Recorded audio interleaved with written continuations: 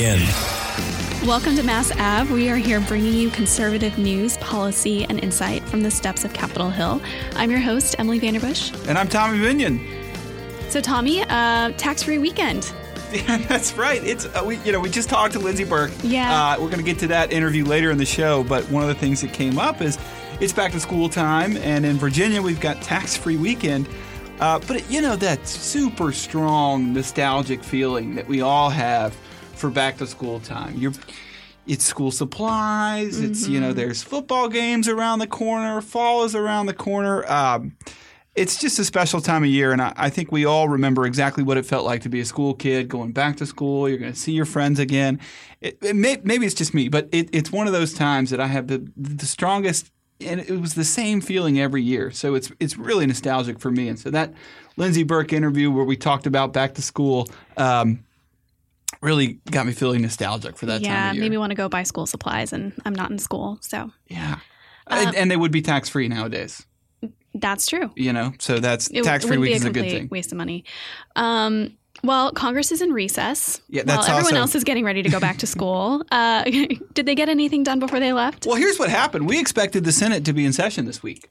But on Thursday, the Senate confirmed in one foul swoop in 1 minute, en bloc, by unanimous consent, 65 of President Trump's nominees.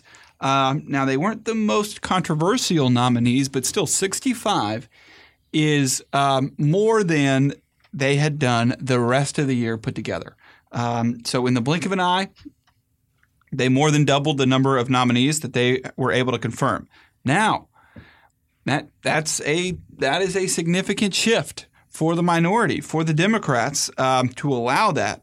They had said all along that the blockade, so to speak, on President – it wasn't a blockade, right? It was just they were running time would stop when Republicans stopped repealing Obamacare.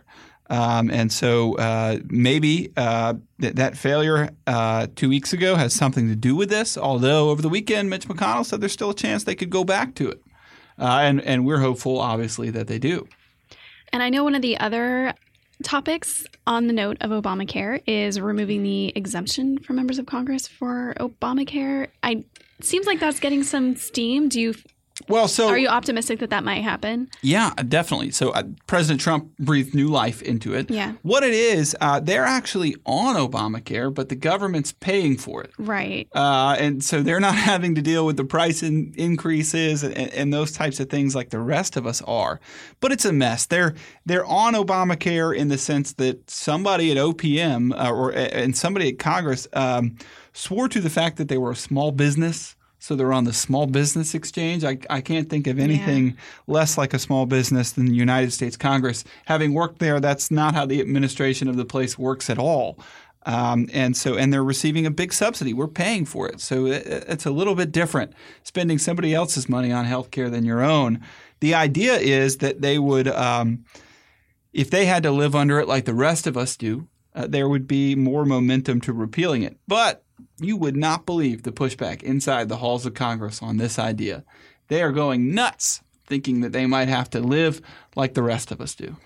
Amazing. Well, Heritage's Bob Moffett has written a lot on this. I would definitely recommend our listeners to check that out on the Daily Signal. A few other things going on. Two big announcements on immigration last week. Mm-hmm. The first was on illegal immigration. Attorney General Jeff Sessions, one of our favorites here at the Heritage Foundation, said that rolled out a major initiative to remove certain funding from sanctuary jurisdictions, sanctuary cities. This is a big deal. Mm-hmm. Untold millions of dollars will stop flowing to those cities that refuse to uphold our laws and help the federal government keep us safe. This is a major announcement. I'm not sure it's getting a lot of coverage in the news. There are, some jurisdictions out there that just want to be thorns in the president's side, but this is a major announcement. And then the other one's on the other side, illegal immigration. President Trump rolled out the RAISE Act, a legal immigration green card policy reform that would move us from the system we have now to a pure merit-based system letting for giving out permanent resident status. You may have seen Stephen Miller's pretty great, I think, press conference rolling this out. So if you haven't seen that, I watched the whole thing. It's about 30 minutes. It's worth your time. Go check that out. Yeah, the White House press briefing is usually must-see TV around here. So, well, here we go with that interview we promised at the top of the show with Lindsey Burke. This was a really cool interview. I'm really excited about education choice, and she's great in this interview. So let's go ahead and roll that. Well, we are very privileged to have with us Lindsey Burke, the director of the Center for Education Policy here at the Heritage Foundation. She's also the Will Skillman Fellow, and she's a fellow at EdChoice, Milton Friedman's organization. She's been a leading light on education policy, especially school choice, for all of 10 years. She's recognized in numerous ways, but we're really fortunate to have her here at the Heritage Foundation. She's one of those that is having enormous impact on the debate, and we're really glad to have you here. welcome back to Mass Ave, Lindsey. Thank you. I know last time you spoke with us about expanding school choice for military families, and we wanted to bring you back in because it's back to school season. Seems like a good time to be talking about school choice. It was tax-free weekend. It was also tax-free in weekend. Virginia. That was very exciting for us Virginians. Yeah, get school supplies. So we wanted to bring you back and kind of touch base on, what's going on in the education world.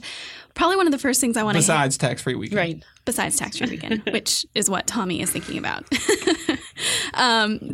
So what I really wanted to talk about was, there have been a lot of proposals for federal tax credits, to apply to school vouchers. I know that that's been one of those things that you have actually spoken out against. Can you tell me a little bit of what the proposal is and why it's not a great idea?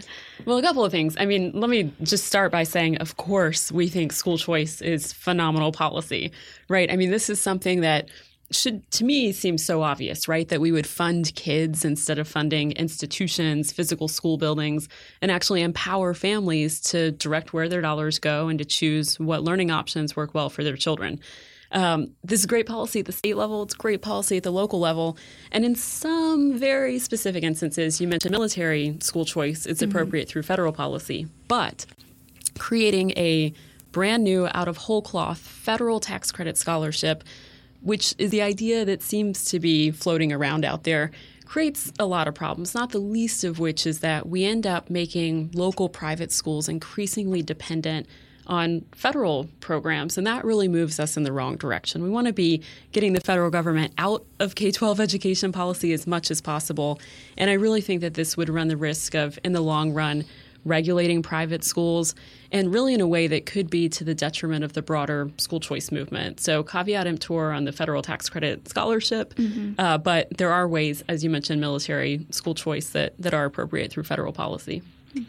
So what is – I totally follow you, right? We want to empower students rather than schools and focus the dollars there on the individuals. Right. What is then the conservative alternative to because this is probably better than the status quo, but of course there's probably a better idea. Tell us about that. Yeah. So, well, first of all, at the state level, right? Talk to your state folks. Make the case for school choice options. I mean, that's number one. Education, we should remember, right? K-12 education is a quintessentially state and local issue. 90% of everything that we spend on K-12 education is state and local taxpayer dollars. So the federal government is a mere 10% stakeholder in all education financing. So that should dictate in a large way how we think about what we can do through federal policy to advance school choice. But the alternatives, there are a few that are really strong alternatives and could really advance the ball on creating more school choice options for kids across the country. Number one, as Emily said, choice for military families. National defense is an enumerated power of the federal government. It actually is a education program that has a constitutional warrant. This is known as the Impact Aid program. It's about $1.3 billion. We think that program should be modernized, just as we have modernized almost every other aspect of military life, and really direct those dollars in the form of education savings accounts for eligible kids. So what that would look like, military families could get their share of Impact Aid dollars in an education savings account. So that money would go directly into an account that parents could control. They could then pay for private school tuition, online learning, hire private tutors if they wanted. If their child needed special education services and therapies, they could do that. So it's really flexible. So choice for military families, but also another thing to think about is the District of Columbia. The kids here in Washington, D.C. live in an area that is home to some of the worst performing public schools in the country. And D.C. is under the jurisdiction of Congress, so it's totally appropriate to think about transitioning the money that we spend in D.C. into a system of choice. And there's the D.C. voucher program currently in D.C. Let's think about taking that program, expanding it to all kids in the district, and basically transitioning D.C. into an all-choice district. So those are two really good options right off the bat. And then hopefully we'd have a 50-state network of That's right. school choice options That's right. to go along with the two things that the federal government can give us, Yeah. military school choice and D.C. And we're already seeing it, right? So allow states to continue to lead. Every year we see state after state adopt new school choice options, primarily education savings accounts, but also tax credit scholarships and vouchers. So let them keep doing what they're doing really well. I worry about the federal government having too much of a heavy hand in this and the unintended consequences that could come down the road. So I want to be wary here of just talking about school choice in the abstract. And I've heard you give this spiel I'm about to ask you for in the past, and I found it fascinating. What is it like for a family in one of these states that has school choice or education savings accounts? What is their education experience like? Because it's radically different than what most of us have. Yeah, right. I mean, we expect this in every other aspect of our lives, right? When we go to look for a restaurant, we expect to go on Yelp. When we want to get somewhere, we expect to be able to call up Uber, right? I mean, we expect customization in every aspect of our lives, except our kids' education and maybe the Department of Motor Vehicles, right? So, I mean, we don't want to keep education lumped into that category. And so if you look at states that have robust choice options, Arizona is a really good example. Arizona was first out of the gate on education savings accounts. One family who I think is a really good example of this, the Ashtons in Arizona, their son Max, he was one of the first to enter the ESA option. Max is legally blind. He's been blind since birth. So they opted into the program. They took their 90% of what the state of Arizona would have spent on Max in the public school. That went directly into his parents' education savings account. They then paid private school tuition. He bought all of his Braille textbooks, all of his assistive technology, talking computer, everything that he needed to be successful as a blind student. They then, after all of that, right, after paying private school tuition at one of the nicest schools in Arizona and buying all of the additional stuff that he needed, they still had thousands of dollars left over at the end of every year. Max now pays his college tuition at Loyola Marymount University with his leftover state K-12 ESA dollars. I mean, it's amazing to me to think about how much better parents can do than some faceless bureaucrat who's never met a kid who's trying to allocate taxpayer resources on his behalf. And I know one of the other areas that you've talked about that have very limited choice options are the Native American reservations. Yeah. Kind of looking at the model of education that they have, do you see any of your suggested models here as something that would be able to translate over to them? Yeah, that's a great point. And that's an option that I forgot to mention at the federal level, which is a really good and important one. And that is kids, Native American kids who live on tribal lands, they attend Bureau of Indian Affairs schools. And they are actually the worst performing schools in the country. We're looking at one school district where the reading proficiency rate is 1%. 1%. If kids can read proficiently. So it's really just a tragic situation there. And that is something where you're exactly right. There's this unique contractual obligation between the federal government and these Native American communities. And thinking about taking the $860 million we spend every year, transitioning that into a system of education savings accounts that those families could use would be really, really smart policy. So by focusing on the states and what Congress can do in the zones that they can do, the education savings account and the school choice movement, they've had some success. Yeah. There are a number of states that are doing this and more considering it. Give us the scoreboard. Yeah. So the scoreboard is pretty good right now, considering ESAs were only introduced as a concept, a functioning concept in law in 2011. We now have 6 states that have ESAs in place. North Carolina just became the 6th to do it. It was about 3 weeks ago. So really strong momentum. I would say most, if not all of the states now that are thinking about doing some sort of school choice program, right? And we hesitate to even call it school choice anymore. It's education choice because you can do so many things with your ESA. Most states are thinking about ESAs at this point. So track record's looking really good. On the overall school choice scoreboard, we have, last I looked, I think it was 26 states that had either ESAs, tax credits, or voucher options in place. Is it a parent-led movement? You know, that's one of the great things about education is it's so close to home, and you know, local school boards, parents getting involved. Talk to us a little bit about the movement. You're involved with EdChoice. Talk to us about that. Yeah. So EdChoice, which is, as you mentioned earlier, Milton Friedman's namesake organization, has really been just on the front lines of advancing education choice throughout the country. And I think really taking what was an academic idea when Milton Friedman first put it forward in 1955 to something that's functioning in policy and working really well for families. On the sort of parent side of it, parents are absolutely the ones who are leading it the most vocally. And I think that's a function of the fact that for most families in most states, if your state doesn't have school choice, you can look around to your neighboring state, and in all likelihood, they do. And so I think we're almost at a tipping point now where parents are saying, you know, what the heck? Why don't I have choice? You know, if I'm living in Texas, I'm the only state in the South now without a school choice program in place. So we're getting to the point where I think there is a significant wave of choice that's really going to push some of the other states that haven't gotten on board quite as quickly as they should have in the right direction. It always surprises me that there actually are people who say that school choice is a bad thing. Right. And, you know, the main argument that I've heard on that is that, you know, it takes money away from public schools, harms public schools. How would you kind of respond to that kind of a criticism? Yeah. So the only way that a public school loses money under a school choice or in a school choice environment is if a family chooses to leave that school. And families should have the option, right? If a school's not meeting their needs, we should not trap them. That district school should not be entitled to their dollars. So if district schools are meeting the needs of families, they have nothing to fear under a school choice option. If they're not, we should not consign these kids to schools that don't meet their unique needs. And that goes for schools that are low and high performing. Even in a high performing school, that school might not be right for every single kid who happens to live in that neighborhood nearby. So, you know, if you have universal choice, it is all about just funding the kid instead of the physical school building. Allow those dollars to follow them to whatever works. This is really exciting. ESAs, school choice, education choice. I'll get that right because that's important. and I'm glad you pointed out because that's an important part of this. This is very exciting stuff. But we're steps from Capitol Hill. We are Mass Ave.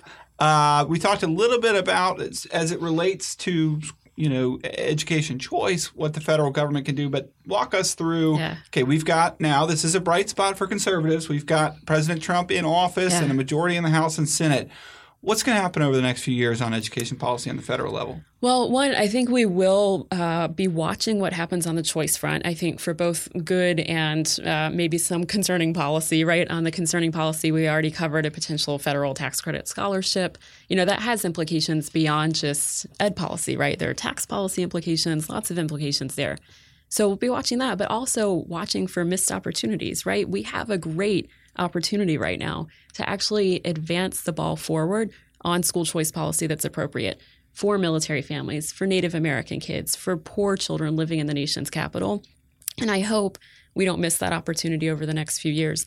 But also, too, just beyond education choice, we have a major opportunity to actually reduce federal intervention in education. We have seen 50 years of growing federal intervention, of more programs and more spending, and absolutely nothing to show for it other than a bloated K-12 education bureaucracy that really, I think, distracts school leaders and state leaders from their day-to-day job and what they should be doing, and instead makes them compliance mechanisms to Washington.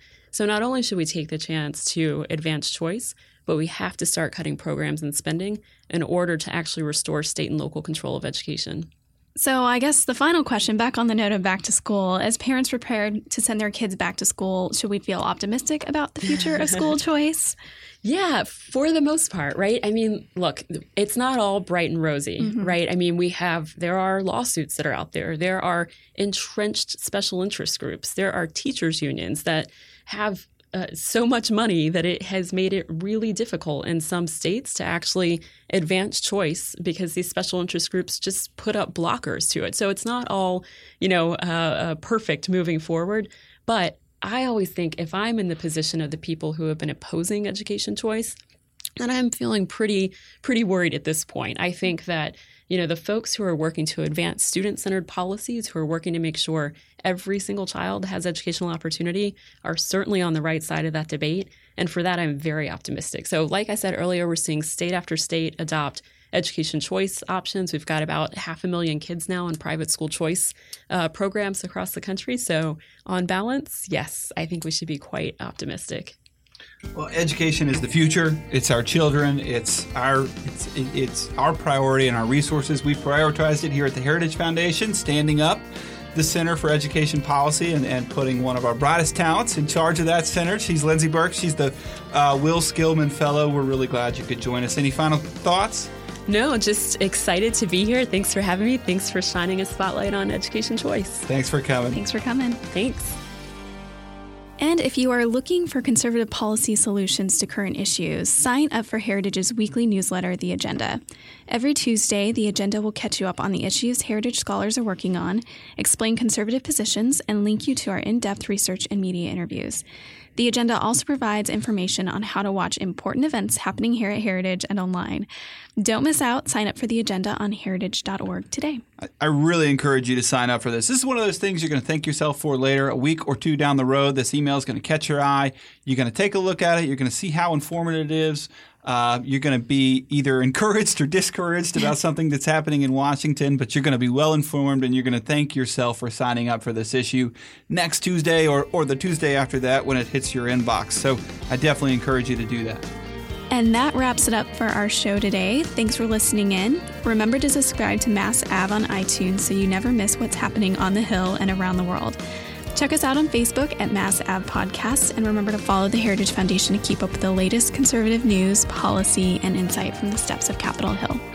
That's a wrap. Thanks.